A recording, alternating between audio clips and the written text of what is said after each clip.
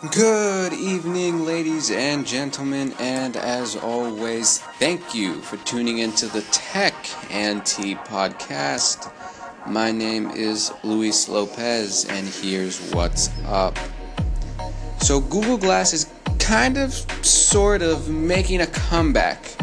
Google announced that they're actually releasing Glass Enterprise Edition, and as the name would suggest, it's a new glass that's enterprise focused. So it's helping factory workers across different industries actually get things done. Now the new additions to Google Glass 2.0 include a better camera, a longer battery life, an indicator that actually tells you when you're recording a video, and most importantly, you can actually remove the device from the existing eyewear frames. So this can now go on a lot of different frames, including safety goggles, which kind of makes sense considering that, you're looking at factory workers. It'll be interesting to see if they use this to start leveraging some sort of augmented reality into the enterprise space as well, but as of right now, those are all the updates, and they seem pretty cool. Wired has a full in-depth article about it if you want to check it out. Really good read, highly recommend it. Microsoft is reportedly helping Baidu expand their autonomous cars to a more global market. So Baidu, which is basically China's Google, is also doing research into autonomous cars. So where Microsoft actually jumps in is they're going to start offering cloud infrastructure services for customers outside of China. Now, is this Microsoft's way of kind of taking a stab at Waymo and Google as a whole? We're not really sure, but quite frankly, I don't really care, because if I can get Baidu in New York City sometime soon, that'd be really cool, and I would definitely try it. And as if Uber needed any more problems on their plate, that might be coming around the corner soon. I swear not a single day goes by that Amazon doesn't do something crazy. I've been talking about them all week, and I would stop, but they keep doing crazy things. Today, the company announced a new release of a product called Spark.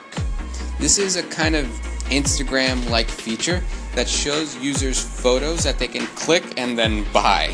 So you'll see a photo of, somebody on a mountain scene looking out over a view, and if you click on it, you can buy the hat that they're wearing. So this is obviously really cool, but also pretty dangerous if you're trying to keep an eye on your bank account. Just those, split-second decisions. You know what? I could use a hat. So feel free to use it, but be careful with your money. The way it actually works is users select, I think a minimum of 5 categories and up to as many as you want.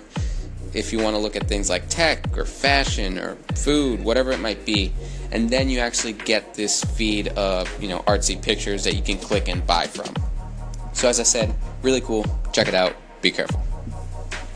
And finally, some news from a kind of unlikely source in the Sacramento Kings, who haven't really been relevant since Mike Bibby was playing back in the early 2000s. But that's not the point. The point is that they've partnered with Nike to launch a new augmented reality app. This allows users to see a 3D version of their jersey, either stock ones or custom ones that they create on their own, and they can, quote, frame this or hang this and even kind of take pictures in it to actually see what it would look like.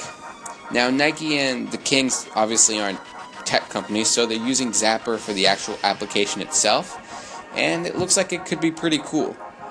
Now the question is this going to be the beginning of a whole new marketing campaign by Nike or the NBA, or probably both, to see how they can start implementing AR into everyday marketing? We'll see. Maybe, maybe not. Right now it's pretty cool, but who the hell is still buying a Sacramento's King jersey? Exactly.